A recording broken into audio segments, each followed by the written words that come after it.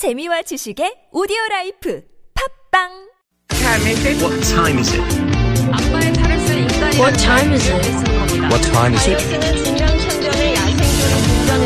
Do you know what time it is? 그린빵 아빠의 안타까운 사연이 알려지면서 복지 지원을 Prime time. It's prime time.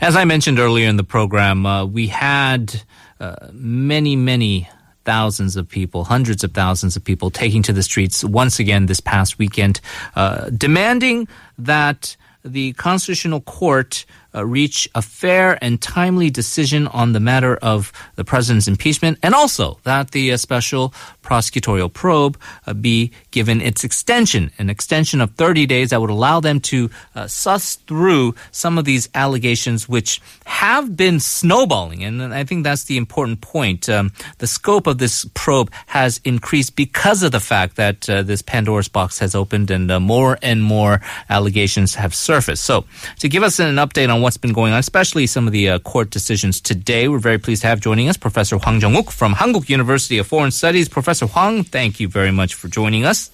Good evening, Henry. There's been always a little level of ambiguity with the Constitutional Court and the justices and how they've been ruling on certain things, like allowing certain witnesses to testify and giving some leeway to the presidential legal team on all of this. But is it wrong to kind of, from our observation, see that the court is now, especially with the acting Justice Lee Jeong-mi, showing a determination now to say, look, when we say the 24th is going to be the final day before we go into deliberations, that is it. And I'm wondering, is it also indicated by sort of the more unhinged rhetoric coming out of the presidential legal team? Just from the decisions that they've made today, where do you see us standing in the question of impeachment and the timing of it? I think the Constitutional Court has shown its firm hand in basically telling the president's defense team that, look, don't pull any of these shenanigans unless you have a really good case or really good reason for delaying things. We're just not going to put up with you. And I think the Constitutional Court, for very good reasons, have tried to show as much impartiality as possible. I think they understand the historical significance of the case before them. Therefore, I think they want to show the full appearance of impartiality. On the other hand, I think what the president's defense team has done is, basically shenanigan after shenanigan. And I don't think there have been very good faith effort on their part to present a compelling legal argument or compelling procedural reasons to delay things. I mean, it seems has become pretty clear that they seem to be bent on wanting to delay things for the sake of delaying things. So this effort to be as impartial as possible in ruling on a very serious matter of historical significance, these justices have, some would say, bent over backwards to try to accommodate this presidential defense legal team.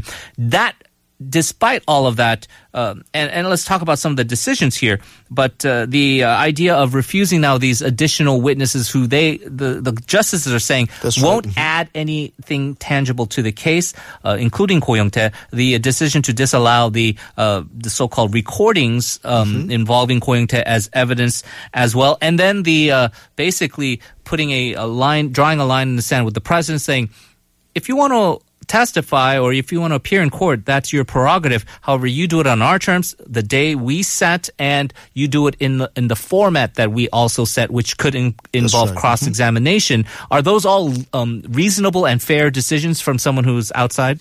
I mean, obviously the president's defense team doesn't think so they objected strenuously. But I mean, ultimately I think it's been clear from the very get-go, the president's team's main effort was to delay things as much as possible, just run out the clock on the special probe, and basically hoping for the political sea change.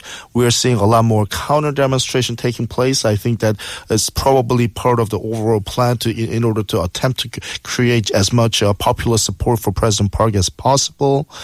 On the other hand, you talked about basically two things in terms of the two legal gambits the president's team has attempted. One is the recording.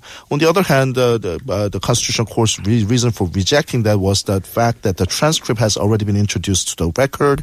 As for the president's appearing before the court, I mean, the idea that she can just appear and just tell her own story. Like a presidential address or something exactly, like that, right? Like, what does she think this is? This is a court proceeding, of course. I mean, of course, there will be, cross-examination as well as questions asked by the court. And that's the kind of same treatment that everyone receives. And the fact that president needs to receive some kind of special treatment, I mean, has zero legal basis, basically. So when the president's lawyers now are coming, and I said unhinged, but they have now kind of reignited that sort of inflammatory rhetoric, questioning, impugning the integrity of these very justices, many of whom were appointed by the president herself and her predecessor, Lee Myung-bak. Right. Is that going a step too far as I suppose the degradation of the ethics of our nation's judiciary? I mean, there are legitimate complaints, but for a presidential legal team to do so seems a little bit beyond the pale. Well, as a pure legal strategy, it's a really bad strategy, right? I mean, come on, you're appearing before a judge. You're going to judge my innocence or guilt, but I think you are full of whatever, right? Right, and, there's no chance for appeal here, right? I mean, there's no Uber Supreme Constitutional Court that can overrule the current Constitutional Court. So as a legal strategy, I can tell you this is a really, really bad move, right? So are they being stupid? No, I think they're basically making a political statement. This is for those anti-impeachment guys who are going at gathering at Seoul Station, is what you're saying. Exactly. I mean, at the end of the day, this trial is a political trial, and I think the Constitutional Court cannot help being influenced by what the popular sentiment is. And I mean, I think the last-ditch effort is trying to drum up as much support for President Park, which I think is kind of futile effort, but I guess they're trying. So when we have this crack legal team, including former Constitutional Court justices, including recent addition Lee Dong-hook, who, it seems like a little late in the game for all of this, the elites of the elites of the nation's judiciary. Is there a certain amount of sympathy you feel for them? Because they may have come in there politically saying, okay, we're going to have to support the president, but they were given this mess of a case where they had such a huge Mount Everest hill to climb to try and prove that they were forced to resort to these kind of tactics, and this is not something that the so-called elites of Korean legal society should have to subject themselves to. So actually, you're pointing to a puzzle that I've been thinking about quite a bit. I mean, I don't know if this applies to all the lawyers in the president's defense team, but I really wonder how much work and how much of the arguments that they're presenting is just them being devil's advocate, or how much they really sincerely believe in this stuff. Because, a few of those lawyers have been actually showing up at these counter demonstrations and making some extremely inflammatory comments in these counter demonstrations. So, I mean, if the president wants really, really competent legal counsel, then, she should only have people who are just doing their best and presenting arguments as devil's advocate wherever that may be, and trying to, present the best legal case that she can possibly present.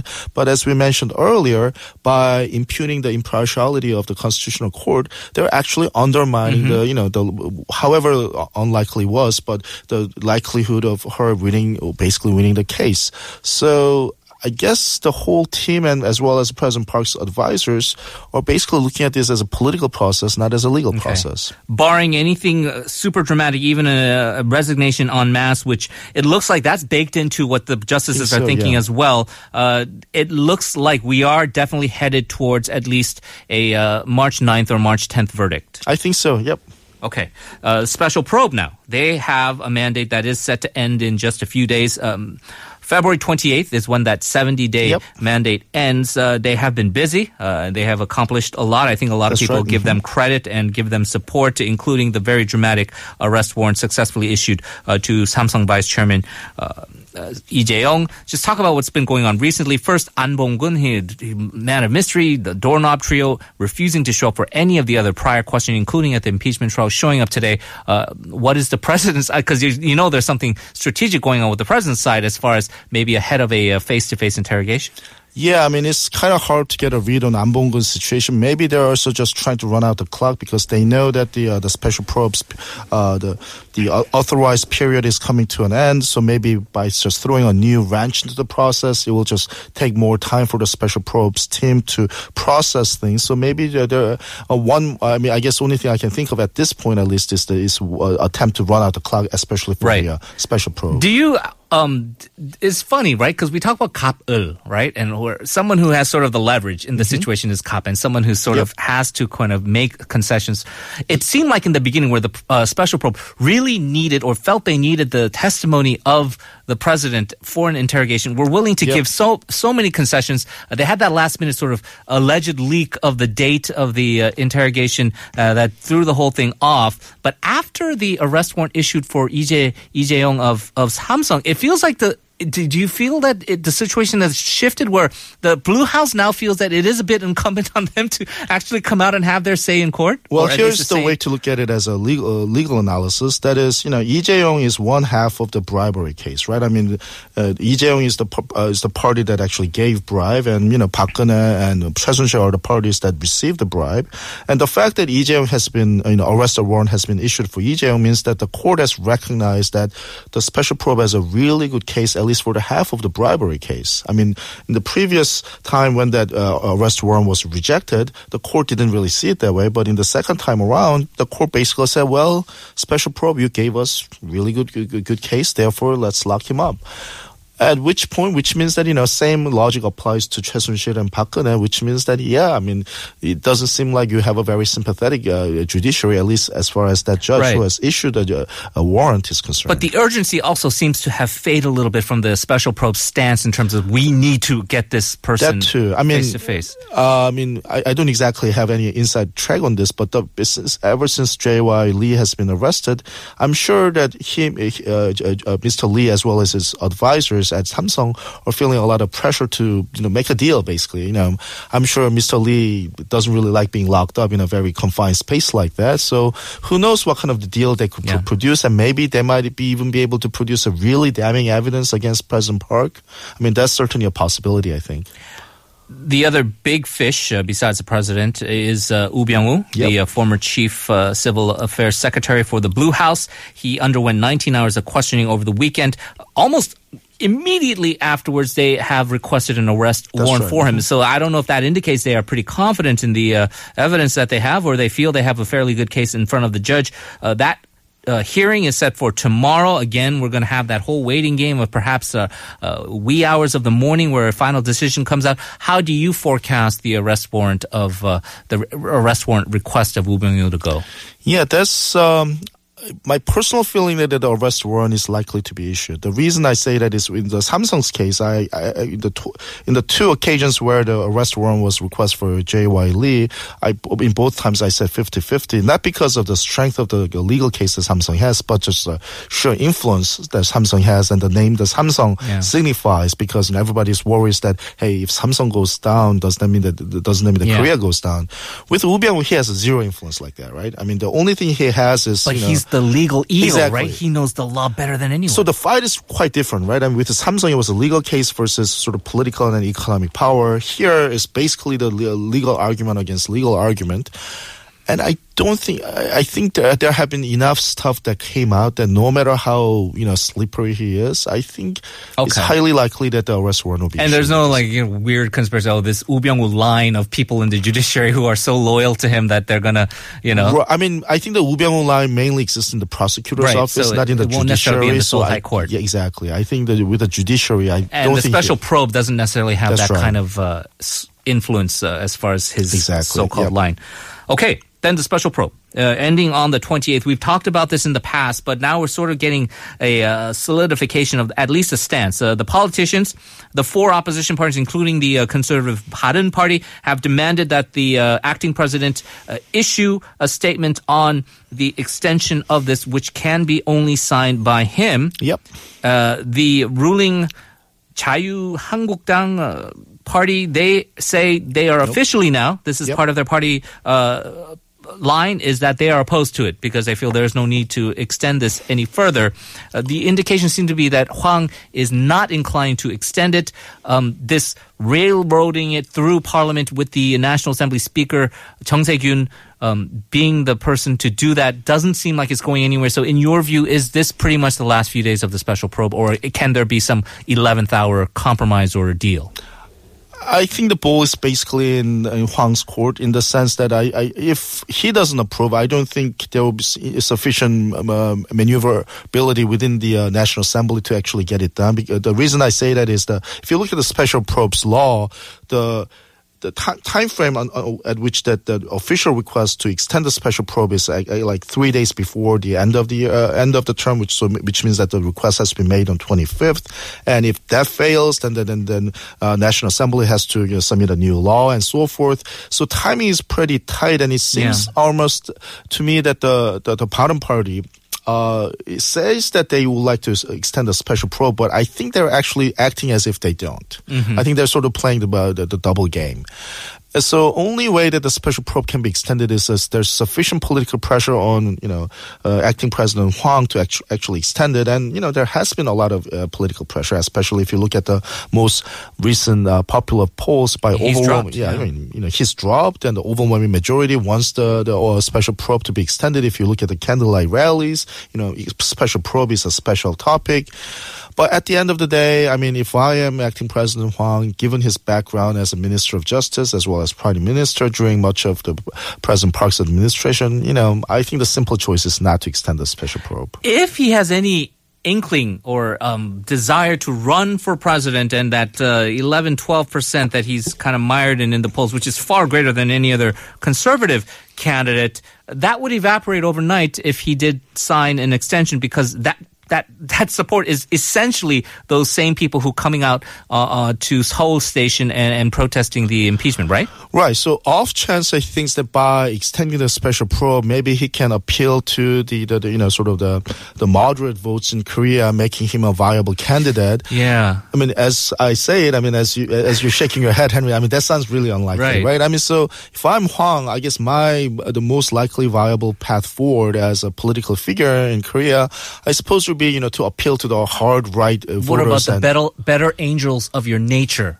kind of coming in and whispering in his ear to... And I guess I'm cynical enough to say that just doesn't happen at this level. Okay, so I think what we're kind of leaning towards is that it looks like the special probe will have to wrap up. And that's a shame, because there's still a lot to go through, right?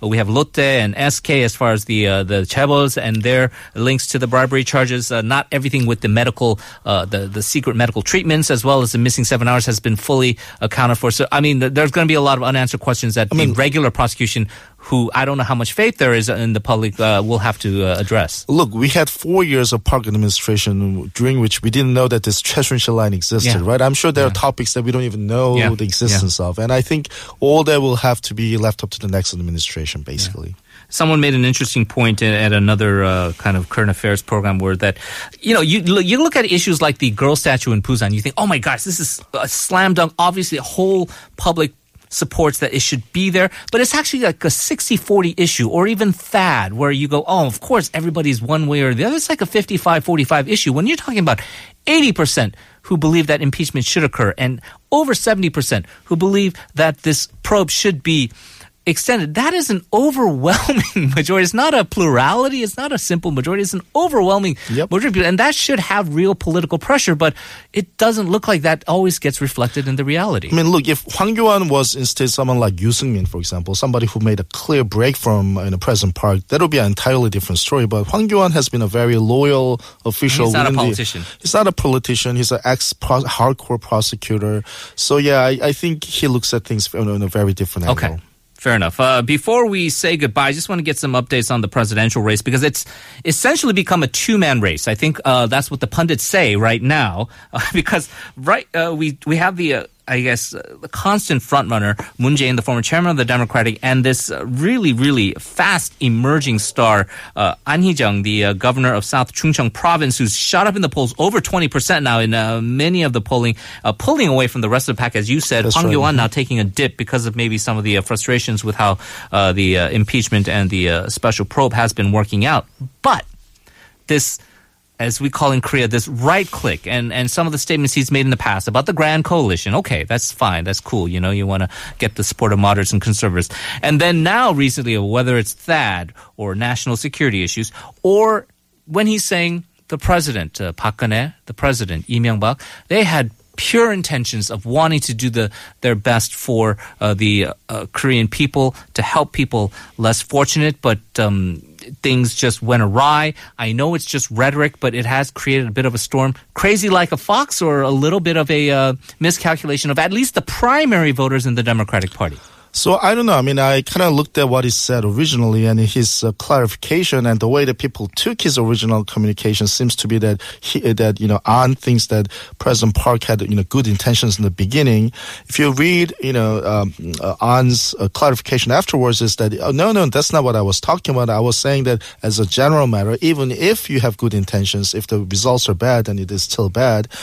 I'm not really sure what the truth is, but at least there are a lot of upset people who looked at his original statement and said, hey, this guy's sounding too much like, old Saenuri Party people. So I think you will hurt him, substantially, basically. Right.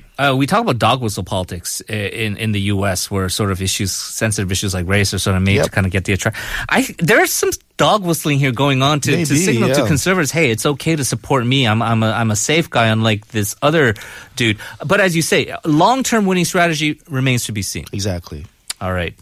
We wish we had more time for all of this, Professor Hwang, but as always, a pleasure. We'll talk to you again soon. Thank you. Thank you.